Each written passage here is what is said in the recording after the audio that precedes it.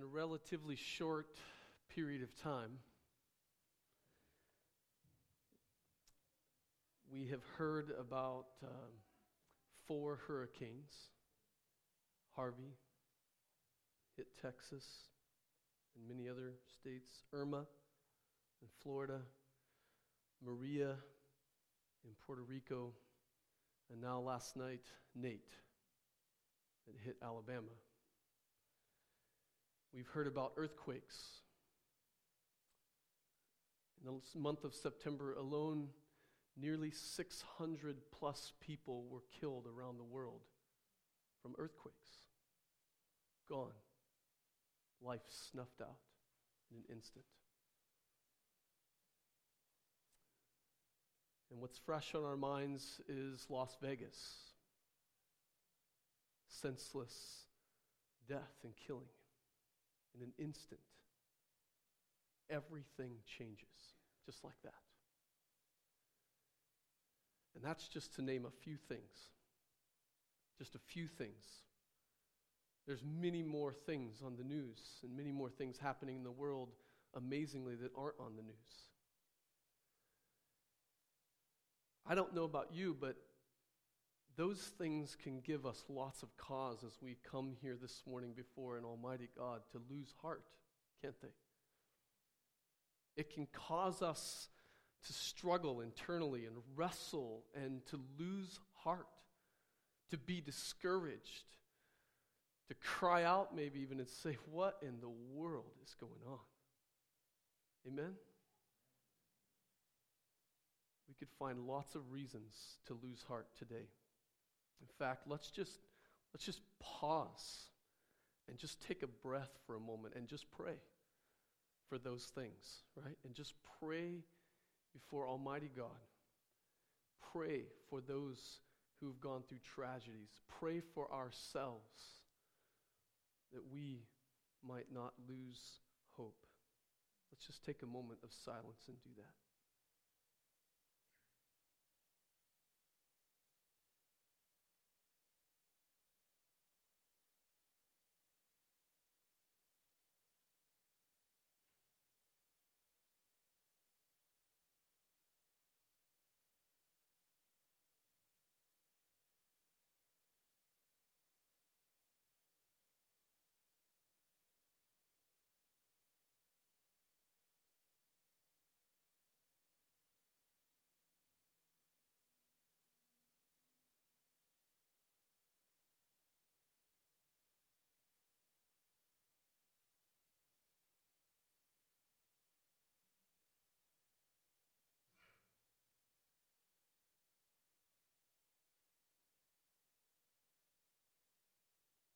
Amen.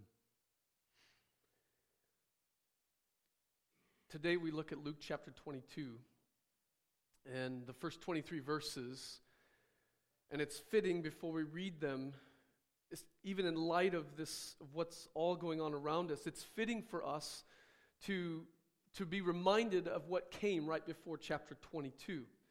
Right before this chapter, Jesus is telling the people, in light of the impending judgment that's going to come upon Jerusalem, and in light of his imminent return one day to deal with all wickedness and restore all things to the way they ought to be, he gives this call, this cry of what we're supposed to do, that we're supposed to be those who respond, he says, by being watchful, verse 34 of chapter 21. So he tells us, watch yourselves, lest your hearts be weighed down with overindulgence, which is what those 2 words mean, as Pastor Nick shared last week. And he says, watch yourselves so that this day, or so that not only will you not be weighed down by these things, but you won't get caught up in the cares of this life. He's giving them a warning. He's giving them a call. In light of everything going on, he's telling his disciples in that moment, watch yourself, so that you don't fall into these temptations and indulgences and get caught up in the cares of this life. And then he says they're supposed to pray. And they're supposed to pray, he says, this is a great verse, pray so that you may have the strength to escape all of these things that are going to come upon you. and that you may stand before the Son of God. He's speaking there of judgment. Echoes of Psalm chapter 1, where it says that the wicked on that day will not be able to stand, but we will not be counted among the wicked. We who are in Christ will be able to stand. And so he says, watch yourself, pray, be diligent so that you're not caught up in the cares of this life. Any of you feel caught up in the cares of this life? Any of you feel anxiety this morning? Sometimes a sense of hopelessness? Do you feel the tear of being consumed with the things of this life, so much so as Christians that we take our eye off of the prize, that we take our eyes off of Jesus, of whom everything is about? Do you find yourself like that this morning? I find myself there often, consumed by this. And in these things we forget, in being consumed so much in the cares of this life, taking our eyes off of Christ, we forget who we are. We forget whose we are. We forget that we are children of God. We forget the promises of God. Right? Well, in our text today, Jesus is going to give us a means of never forgetting. He's going to give us a means of calling us back time after time after time to the only hope that we have, which is Jesus Christ. That's what he's going to institute today in this text. So as we think about that, as you think about where you're sitting even this morning in being consumed by the things of this life, Jesus is going to offer the solution. He's going to offer the cure for our consumption, being consumed by the things of this life, and he's going to offer the cure for our forgetfulness today. So let's stand as we honor God by reading his authoritative word to us. Let's stand and read the first 23 verses of chapter 22 in Luke. He says, "Now the feast of unleavened bread drew near, which is called the Passover, and the chief priests and the scribes were seeking to put him to death, for they feared the people. And then Satan entered into Judas, called Iscariot, who was the number of the 12. He went away and conferred with the chief priests and the officers how he might betray him to them. And they were glad, and they agreed to give him money." Isn't that great? So he consented, and he sought an opportunity to betray him to them in the absence of a crowd. And then came the day of unleavened bread, on which the Passover lamb had to be sacrificed. And so Jesus sent Peter and John, saying, "Go and prepare the Passover for us, that we may eat it." And they said to him, "Where will you have us prepare it?" And he said to them, "Behold, when you have entered the city, a man carrying a jar of water will meet you. Follow him into the house that he enters, and tell the master of the house, 'The teacher says to you, where is the guest room where I may eat the Passover with my disciples?' And he will show you a large upper room furnished. Prepare it there." And they went and they found it just as he had told them, and they prepared the Passover. And when the hour came, he reclined at table and the apostles with him, and he said to them, "I have earnestly desired to eat this Passover with you before I suffer. For I tell you, I will not eat it until it is fulfilled in the kingdom of God." And he took a cup, and when he had given thanks, he said, "Take this, divide it among yourselves, for I tell you that from now on I will not drink the fruit of the vine until the kingdom of God comes." And he took bread, and when he had given thanks, he broke it and gave it to them, saying, "This is my body, which is given for you.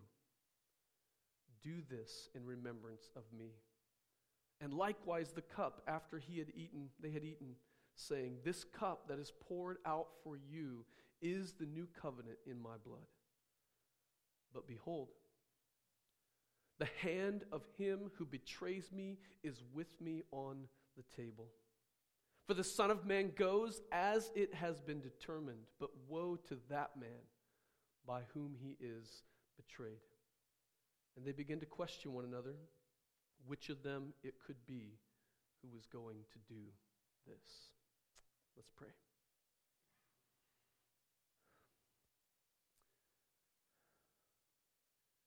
God, we need your grace today. We need you to work in this very moment to console us, to strengthen us, your people, to remind us, God, please, of who we are and whose we are. And so, God, I pray in these next moments that your word would breathe life into us today, that we would hear them as you would intend us to hear these words, that you would cause all distractions to be laid aside, that today, God, when we leave this place, we will know that we have been with you, King Jesus, that you have been lifted up and honored and glorified. We will be reminded today of what you have accomplished on our behalf, that we need not fear and we need not lose heart. And so, God, help us, I pray. Help me, I pray. We ask this in your name. Amen. You can be seated.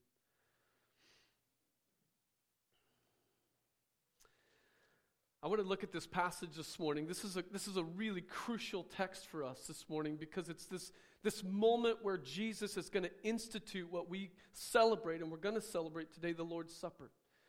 And I think it'd be important for us to see this text in three ways. So here's the three ways that we're going to try to look into this text as a whole, these 23 verses in Luke 22. We're going to look at it, first of all, from a historical perspective, to see the historical significance of the text, and I'll explain why that's crucial for us in a moment. We want to look at it from a redemptive perspective, from the idea that everything in the Bible, from Genesis to Revelation, is all about God's redemptive purposes in history. God has a purpose and an aim, and we'll be all the way from Genesis into Revelation chapter 19 this morning, and looking at this big purpose that God has in mind that is coming to a head in this text in some powerful, powerful ways that would have been amazing to be sitting there. And yet we do have a front row seat to it this morning, to see, to sense what it would be like to be there. But I also want us then to come down at the end as we come to this table to look at the personal significance of this story, to see in it, what is it saying? What is the call of this text to you and to me? What is God doing this morning in this text that will strengthen and ought to strengthen and encourage his church, that in a moment where all heck seems to be breaking loose, kind of a moment like Luke 22, we of all people ought not lose heart. And we have great reasons not to. So that's where we're going this morning. So first of all, the historical significance of this passage. Luke is really good at this part. Luke is really good at showing us that the things, that the purposes of God are being fulfilled in a specific time, in a specific place, in specific events, in the lives of specific people. God, what we see in this passage and in the rest of this chapter and really the whole gospel, is we see God sovereignly working out his big purposes, and I think this is encouraging to us, and he does that in the lives of everyday, ordinary people, and even in their sinfulness. Isn't that amazing? One pastor calls this little moment right here one of the most extraordinary sins in all of history. The betrayal of Jesus, the Son of God. One of the most spectacular sins in history. Amazing. And so we come to this moment and we realize, if we don't have time to do this morning, but if you were to go back over all of the scriptures, you would know that the events that are happening and unfolding in Luke chapter 22 have been spoken about long time ago. They've been prophesied about in the Old Testament. Jesus, in fact, many times in the Old Testament reiterates the very details of his own death, his own coming, and he quotes Psalms and he quotes Jeremiah and Zechariah. I have them all listed here. We don't have time to go into every one of those this morning, but we are reminded that Jesus is being hated, rejected, abandoned, betrayed, denied, condemned, spit upon, flogged, mocked, and killed are all things that are happening according to the purposes of God. You read Isaiah where it says, it was the Lord's will to crush him. And we're going to see the power of that in just a moment, and we look at our redemption, our salvation. And so we see here that all of these details, behind every one of these details that are being worked out, they are being worked out in the lives of real people. It's important for us to see that. These are real people and real events. In fact, it's being worked out in real time. Luke gives us some markers that tell us that these events in Luke 22, right from verse 1, these events are taking place on a specific date, at a specific time, in a specific place in history. He says that now is the day or the feast of unleavened bread drew near. That tells us, Luke is giving us a marker, that this is in the Jewish calendar, the month of Nisan, on the 14th day, somewhere between 3 and 5 p.m. Isn't that amazing? You go back to Exodus chapter 12, it tells them how to celebrate the Lord's Supper, the Passover, I should say, and it gives these details as to how they're supposed to prepare it. And so Luke, simply by making this statement, he's telling us these events that are unfolding for us in the Gregorian calendar, or back in that day, the other calendar would have been March, somewhere between the end of March or April. And so basically he's telling us, in a month, Nisan, or for us maybe March, the 14th day, between 3 and 5 p.m., which is when they would have sacrificed the lamb and begin to prepare the meal. And then he tells us in the very next verses here, when we get to verse 7, he shows us that when they begin to celebrate, they sat down and reclined at the table. Actually, verse 14, they reclined at the table to begin to eat the Passover meal. Well, that's the 15th at 6 p.m. precisely, is when all the households would have come together to do this. And he's showing us that this is taking place in Jerusalem, which is where the Jews, the Israelites, would have made this long pilgrimage. Every year they were to come to Jerusalem to celebrate the Passover. It was a feast of all feasts. It was the most significant moment of the year for every Jew. They would come to Jerusalem. There were probably some 2 million people flooding into this city that's being spoken of right this moment when all these events are happening. This place is flooded with all kinds of festivities and joy and celebration. People looking for places. They would, in fact, it's noted in history that they would go into the city, and many of the people would open their homes so that these families, you had to have around 10 or more people together to celebrate the Passover meal. And so these families would open their homes and give rooms out, which we also find going on right here today. They would give out a room so that people could actually celebrate the Passover meal, the lamb that was slain. And so we see here, he's telling us this is a real time, a real place, and these are real people involved in this story. We see, as Pastor Nick has laid out for the last few weeks, we see here the chief priests and the scribes are present. In fact, what are they doing? You talk about looking at chaos in looming here. The very first words right out of the chute, verses 1 and 2, is that we have these scribes and these chief priests, these experts in the law and these Jewish leaders. And what are they doing? They're scheming to put Jesus to death because they have been caught up in the cares of this life. They have sought to understand the coming of the Messiah in light of their own current circumstances and wants and desires that they have, instead of understanding him for whom the Old Testament has prophesied him to be. They believed that this Messiah was to come and restore everything back to the golden days, to put Israel back on the map. You see, they were a state existing within a state, just like we as Christians, actually, ironically. It says we're not citizens of this place. We're foreigners in a foreign land. Our home is not here. It's with God in heaven one day. But they were a state within a state, and they hated it. They were under the heavy Roman rule, and they hated it, and they believed the Messiah was going to come. That's in fact what these pilgrims who would have come to Jerusalem to celebrate the Passover, it was an anticipation of the coming of the Messiah. They anticipated that one day Messiah would come and he would restore everything to the way it would be. They had hopes and dreams, and these scribes and Pharisees had those hopes and dreams that were completely off base. And so Jesus shows up, and they don't like it one bit. He's threatening their power and their control. He's threatening their desires and their ideals as to what ought to happen. And so they are seeking to put him to death. And they're trying to do it quietly. They're afraid of the crowd. Why? Because the crowd loves Jesus. We've already seen that throughout the Gospels. The crowd loves Jesus. They see him as a teacher, a prophet. But we also see in the very next verse, we see two characters enter the scene in verse 3. It says, "Then Satan entered Judas, called Iscariot, who was among the 12. We might be tempted in this passage to say, well,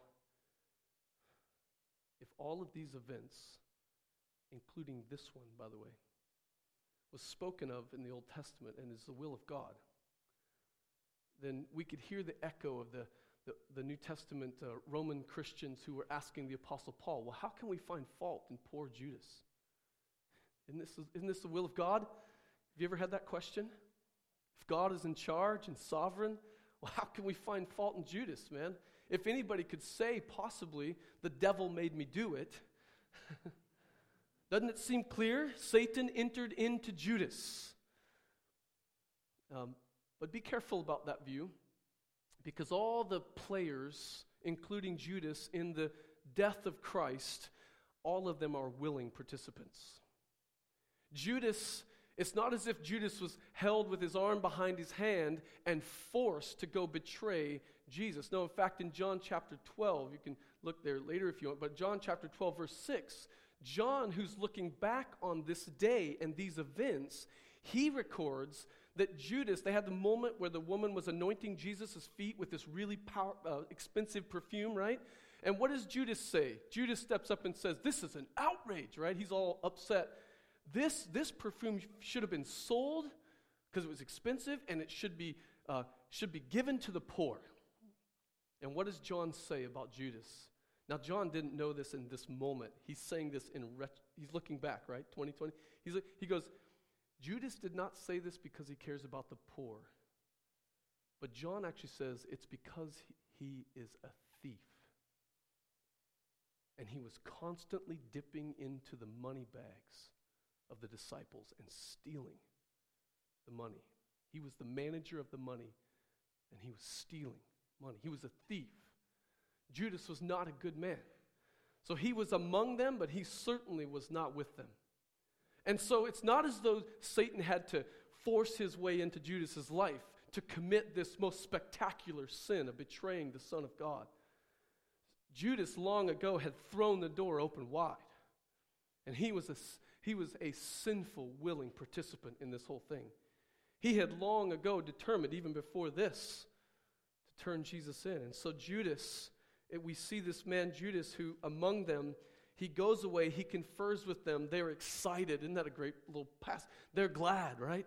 Yes, we finally have this Jesus. We finally see it all coming together. We're going to pay Judas. He's going to turn him in. And Judas, just like the Pharisees or the scribes and the teachers of the law or the chief priests, he's looking to do this in quietness. He doesn't want to make a scene, doesn't want to do it with the crowd present. It says in the absence of the crowd, Judas was looking for a moment, which is crucial for us to understand in this passage when we get to verse 7. So then Jesus tells the disciples, as the day had come to celebrate the Passover, to go, Peter and John, two more real characters in the story, to go and prepare this meal so that they could celebrate the Passover together, right? And notice that Jesus only tells Peter and John, and notice he doesn't say where they're supposed to get this room. Obviously, they're supposed to go to Jerusalem, which is where this would have taken place. But the disciples say, well, where are we supposed to, where are we supposed to do this at, right? That's what they're asking in verse 7. Or verse 8, he says, go and prepare for us the Passover. And they say, well, where would you have us prepare it? And what does Jesus say? He doesn't just say, hey, go to this place. I got it all lined up. There's a room, in such and such places. Why would Jesus keep this kind of secretive? In fact, set up these really crazy little, this actually is really a crazy thing. He says, here's how you'll know where to go. You go into the city and you look for a man carrying a jar of water. Now, friends, this is a very different day than where we live, right? In that day, men did not carry jars of water. It was extremely rare. Like, that is not what men did. Women, this is John 4, right? The woman at the well. Women were the ones who would go with the jars and get water from the well and bring it back to their homes. This was not something that men did in that day. So for Jesus, he's giving them this very obvious sign. You'll know, he says, where should you go? Just go into the city. You're going to see a guy carrying a jar of water. Walk up to him and ask him. He's going to tell you where the room's at. It's like crazy, right? They couldn't miss it, however. And so they do. They go, and this man is there carrying a jar of water. They go up to him. This whole little interaction unfolds. He tells them where the guest room is, and they go and they find it exactly as Jesus had said. You see, in history, in time, there was a specific time in which Jesus would be crucified, in which he would be betrayed. And this moment was not the moment. If Judas would have known where they were going to meet, this was the perfect setup. This is just what he was looking for, right? To go to a quiet place. They'd be up in the upper room. And so Jesus keeps these details from him. He sends two of the disciples to a place that they don't even know where they're going until they get there. And the room is prepared, and they begin to prepare the Passover meal, all the different aspects of the meal. They begin to set it all up. And then later on, Jesus brings the rest of the disciples to join them and to celebrate the Passover meal. And so we see all these little details. You see God working in the backdrop of every one of these details. And in fact, you see in Judas's life, I hear, and the chief priests and the scribes, I hear Psalm chapter 57, where he says that the wicked man digs a pit in order to ensnare and trap the righteous, and yet he falls into it himself. That's what happens here. Judas and these chief priests and these scribes, they think that they are working their will, that they're going to get Jesus, that they're going to, and the whole time they're digging a pit that they themselves, by God's working, they're going to fall into their own trap. They're going to be the ones made the fool at the end of the day.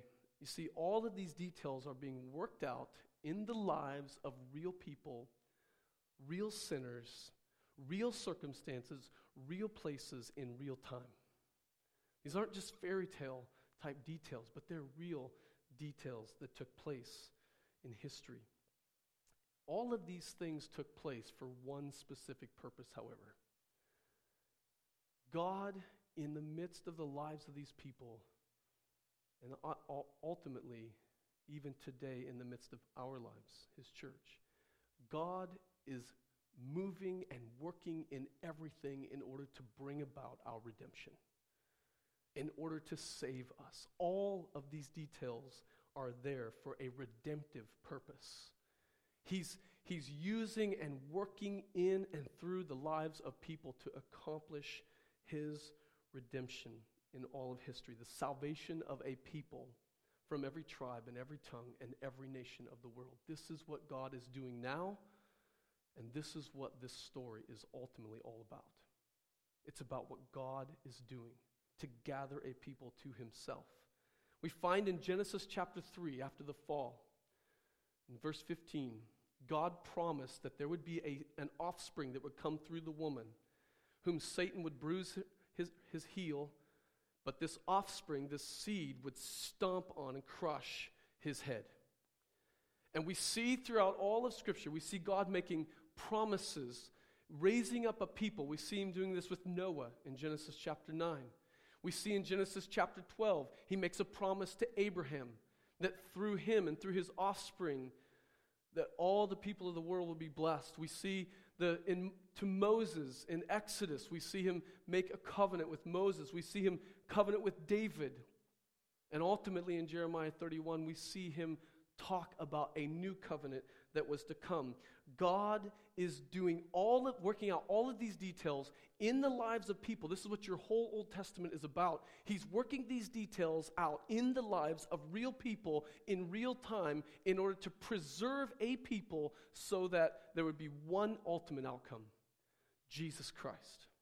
That he would come and that he would be our hope. He would be the Savior. And so we see in this text, we get to verse 14, and there's this incredible anticipation here that Jesus in this moment is going to share some details of the story. He's going to show that he himself, this very person setting before them in flesh, is the fulfillment of God's promises that he has made in the Old Testament. That he himself, in fact, in this moment, is the Passover lamb. And so the backdrop of this passage in verse 14, it says that the hour had come. He reclined at the table, the apostles with him, and he said to them, I have earnestly desired to eat this meal. Jesus himself is eager. And it's hard to capture this. Like, it's not just, he's like, I'm really glad to be here. I'm excited about this. This is like been anticipated. Everything comes down to this.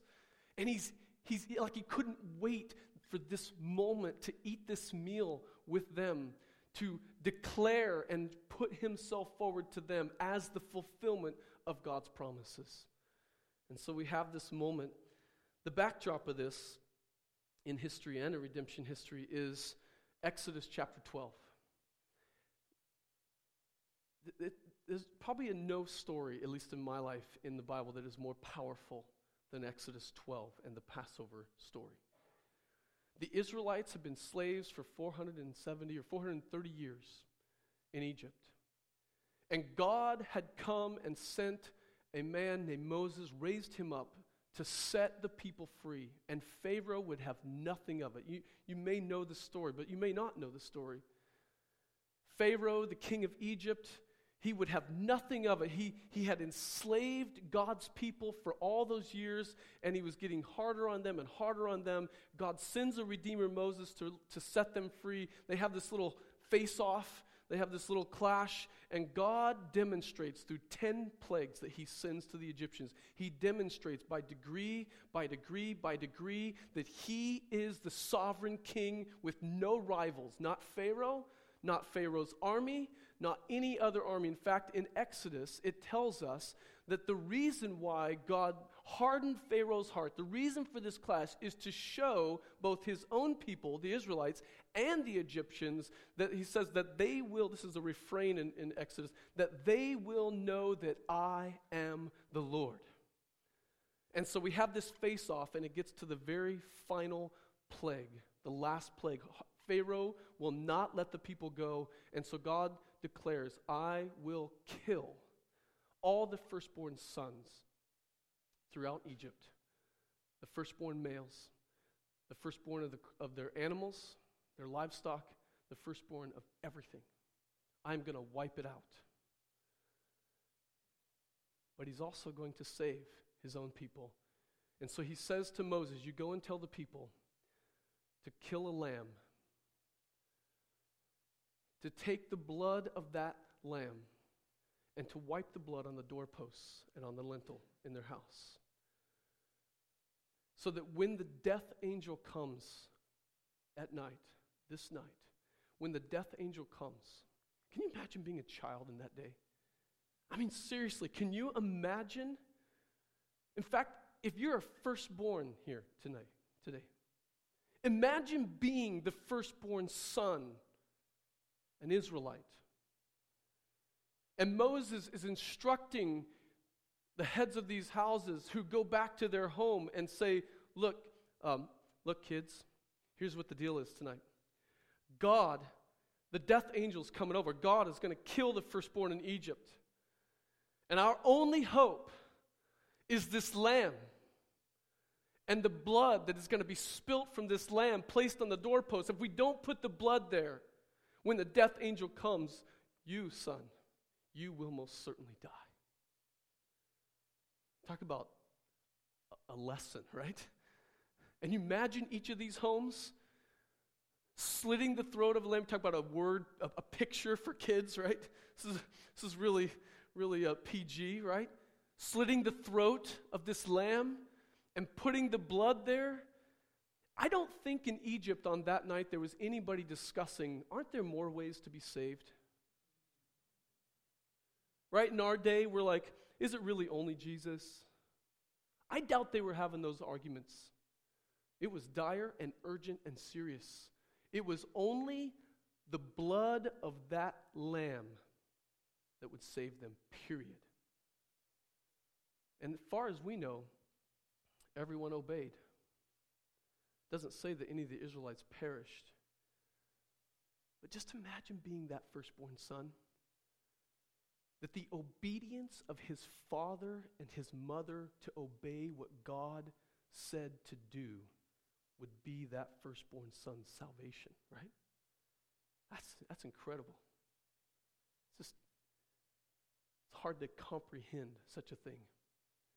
Jesus in this moment, in fact, God said in Exodus chapter 12, don't ever forget this night. Don't ever forget it. Every year at this very time, God said, I want you to celebrate this Passover. I want you to celebrate the night where the death angel came and passed over your house, having seen the blood on the doorpost, passed over your house and spared you. And by this means, God set you free from slavery in Israel. And they walked out of out of Egypt. And not only did they walk out of Egypt, after that whole event, the firstborn all dying, the people urged them to go and gave them riches to go out, right? If you read the whole story, it's a phenomenal story. But what Jesus is going to show us tonight is he's going to institute this in light of the fulfillment of what the Passover meal was supposed to be. It pointed to. And God wanted them to never forget this moment. So for year after year after year after year, every single year at the same time, they celebrated the Passover as they are doing in Luke chapter 22. And yet Jesus is sitting at this table, and he's about to turn everything on its head. He says, I earnestly desire to eat this Passover meal with you before I suffer. For I tell you, I will not eat it again until it is finished or fulfilled in the kingdom of God. He's telling them, I'm going to eat this. I've earnestly desired for this moment, but it'll be the last time that I eat this Passover meal with you. So they're sitting around the table, and if you know the details, there's all kinds of details as to how the Passover meal and the table would be set, and the 4 different glasses of wine. All these things are happening. And Jesus begins to speak, and he says he took the cup. And when he had given thanks, this is the way the Passover meal began. The head of the house would stand up and give thanks. And then they would drink out of the first cup. And Jesus gives thanks, it says, and he took this cup. And even in this, he changes the protocol. He breaks protocol of the Passover meal. It says he took this one cup. And it says, divide it among yourselves. For I tell you, again he reiterates, I will not drink the fruit of the vine again until the kingdom of God comes. Meaning in its fullness. Till the kingdom of God comes. I think there's significance in that one cup. They wouldn't have done that. They all would have had their own cup. They would have drank. They had 4 cups of wine. But they passed around this one cup. Interesting. I don't know, there's nothing we could deduce from that except that we know there's a break of protocol. I think there's probably something to say about the unity that we will have, the sense of oneness. I don't know. Could be.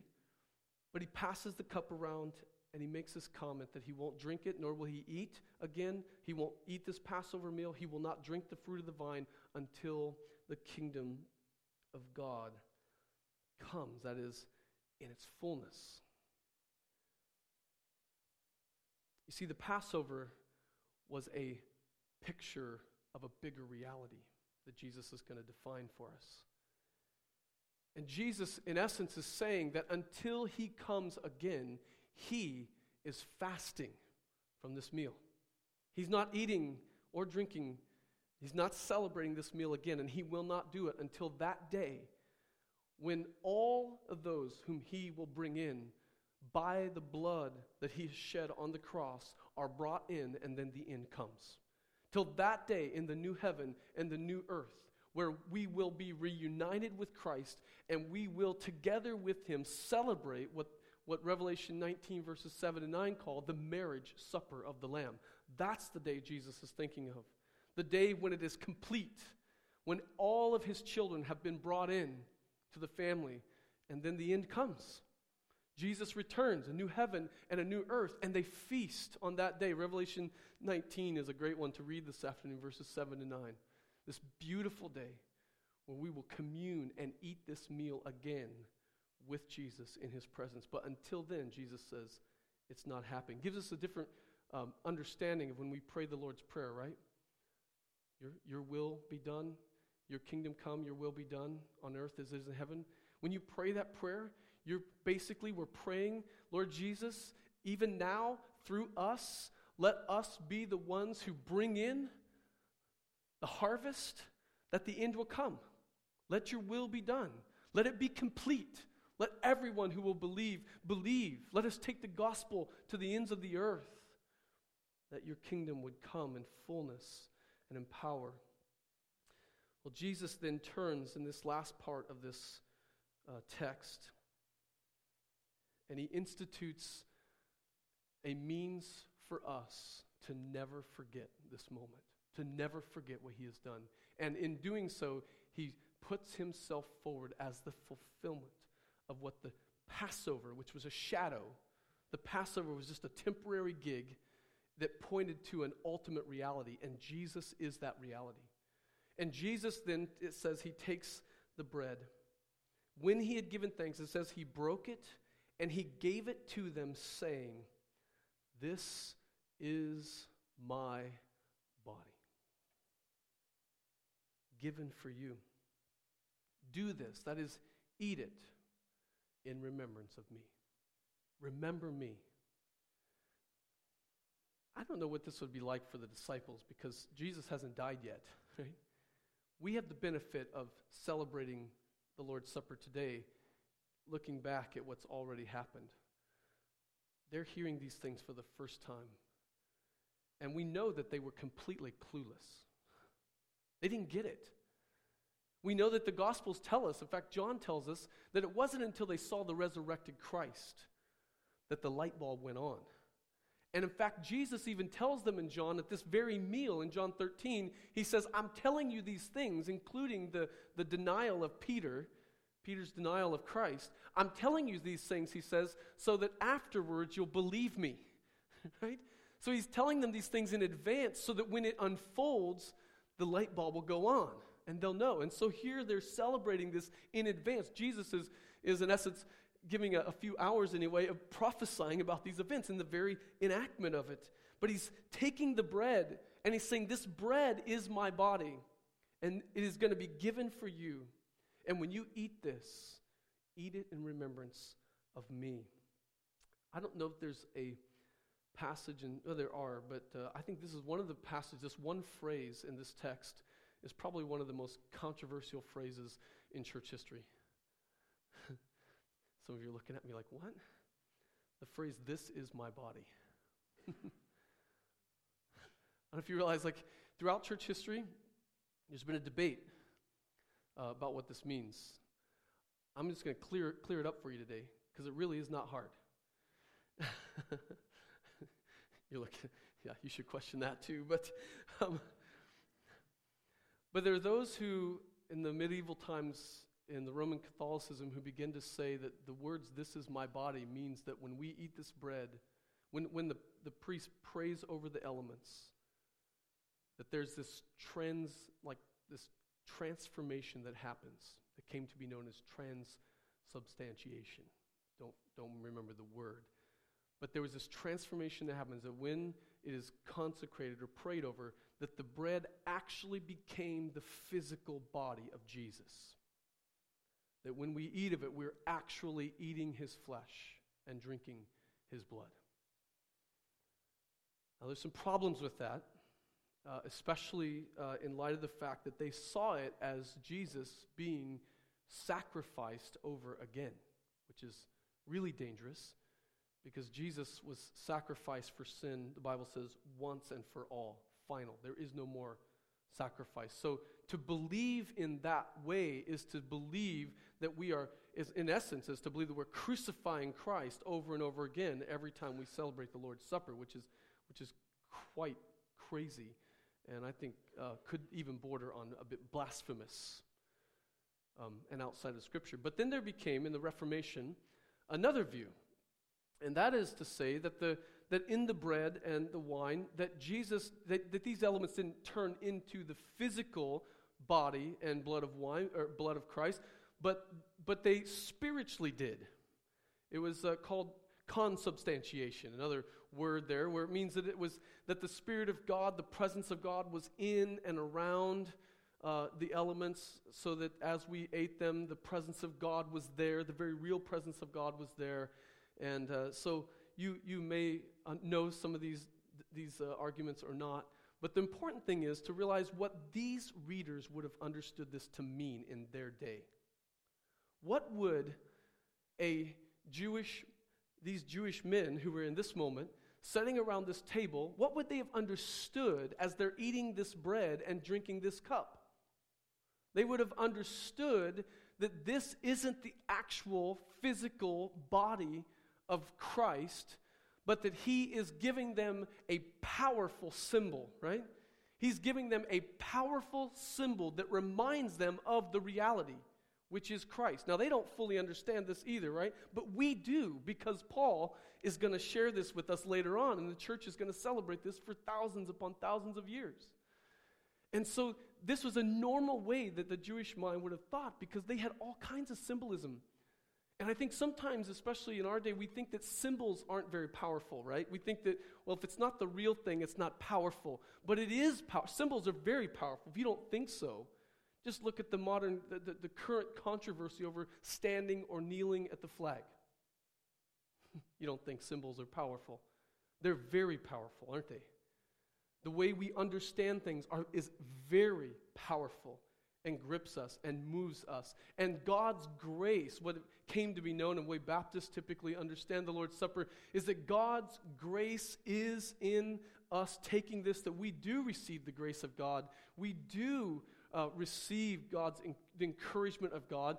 We are blessed in taking it because Christ is present here in this place as his people gather together. And these symbols of Christ's body, which absorb the wrath of God for us, and the cup, which represents the blood of Christ shed for the forgiveness of our sins. These are powerful symbols that remind us when we eat them physically, and when we drink them, it reminds us of what Christ has done for us. And it's a means of encouragement. That is the grace that you receive today when you come forward and take communion. That is his grace to us, is that encouragement. In fact, it gets us down. He says, this bread, it says likewise, after they'd eaten the bread, it says likewise they took the cup, saying, this is a cup that is poured out for you, is the new covenant in my blood. It's what had been prophesied in Jeremiah chapter 31, verses 31 to 34, that God would make a new covenant one day, and it would be cut in the blood of his Son, of God's Son. It says, this cup, when you drink it, it is my blood poured out. It's the new covenant for the forgiveness of your sins, as Paul will say it later in Corinthians chapter 11. And so when we eat the bread, we're reminded of Jesus' death. And just like those firstborn sons on the night of the Passover, we too here today, we're reminded that our only hope of being rescued from God's righteous judgment is the blood of Jesus Christ shed on the cross. It's the fact that in his body, he absorbed the punishment and the wrath for sin that you deserve. And his blood that was poured out, spilt on that cross, is for the forgiveness of your sins. As Jeremiah 31 says, it's a better promise, because not only will our sins be passed over, covered over, as the word atonement means, but Jeremiah 31 proclaims that in the death of our Son, the shedding of God's Son, the shedding of his blood, our sins are removed.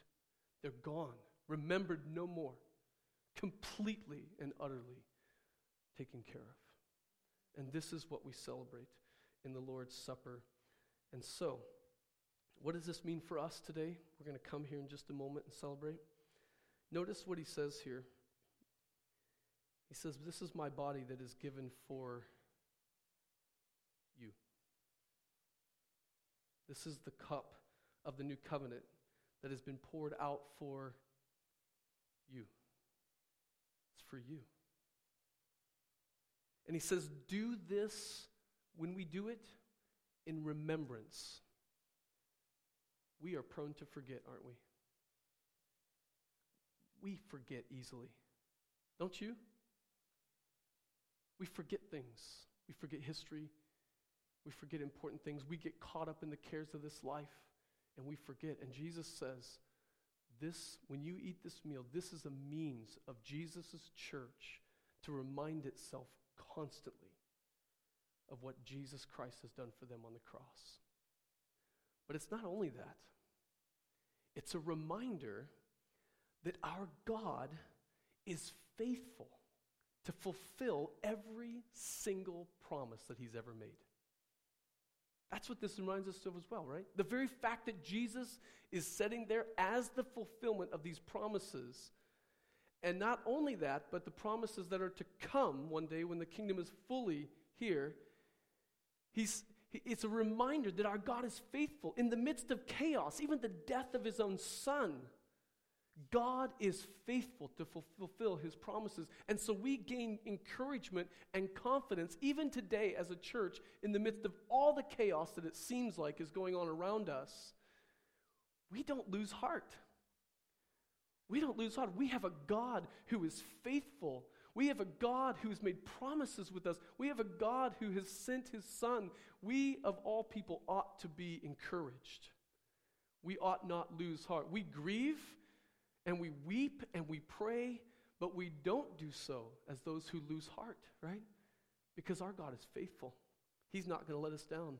One day, he will fulfill all of his promises and purposes, and one day we will be with him at that great banquet, at the marriage supper of the Lamb. And in fact, when Paul, in 1 Corinthians 11, when Paul institutes the Lord's Supper, Paul takes almost every element out of what Jesus says here. You might think he adds to it a little bit, but he doesn't. He says on the night that the Lord Jesus was betrayed, it says he took bread. Having given thanks, he said, "This is my body which is given for you. Do this in remembrance of me." 1 Corinthians 11, Paul says, and then afterwards he took the cup, saying, "This is my blood, the blood of the new covenant. Do this. Drink it. As often as you drink it, do it in remembrance of me." And then he gives a warning, which is actually at the end of this moment, right? He gives a warning. He says, be careful. In fact, he says you should examine yourself before you come and take communion. Examine your life. If you look at the last few verses I didn't read for us, what happens? They're sitting around the table, and Jesus gives this very somber and sobering moment where it should be this climax, right? He's here, it's fulfilled. And then he says, but the hand of the one who will betray me is sitting at this table. And then you go back to chapter 21 and the warning, pray lest you be caught up in the cares of this life. Pray lest you not escape the events that are going to be taking place. In essence, what Paul is saying by saying examine yourself, don't eat the bread and drink the cup in an unworthy manner. What Paul's saying is don't become Judas, right? It's a warning.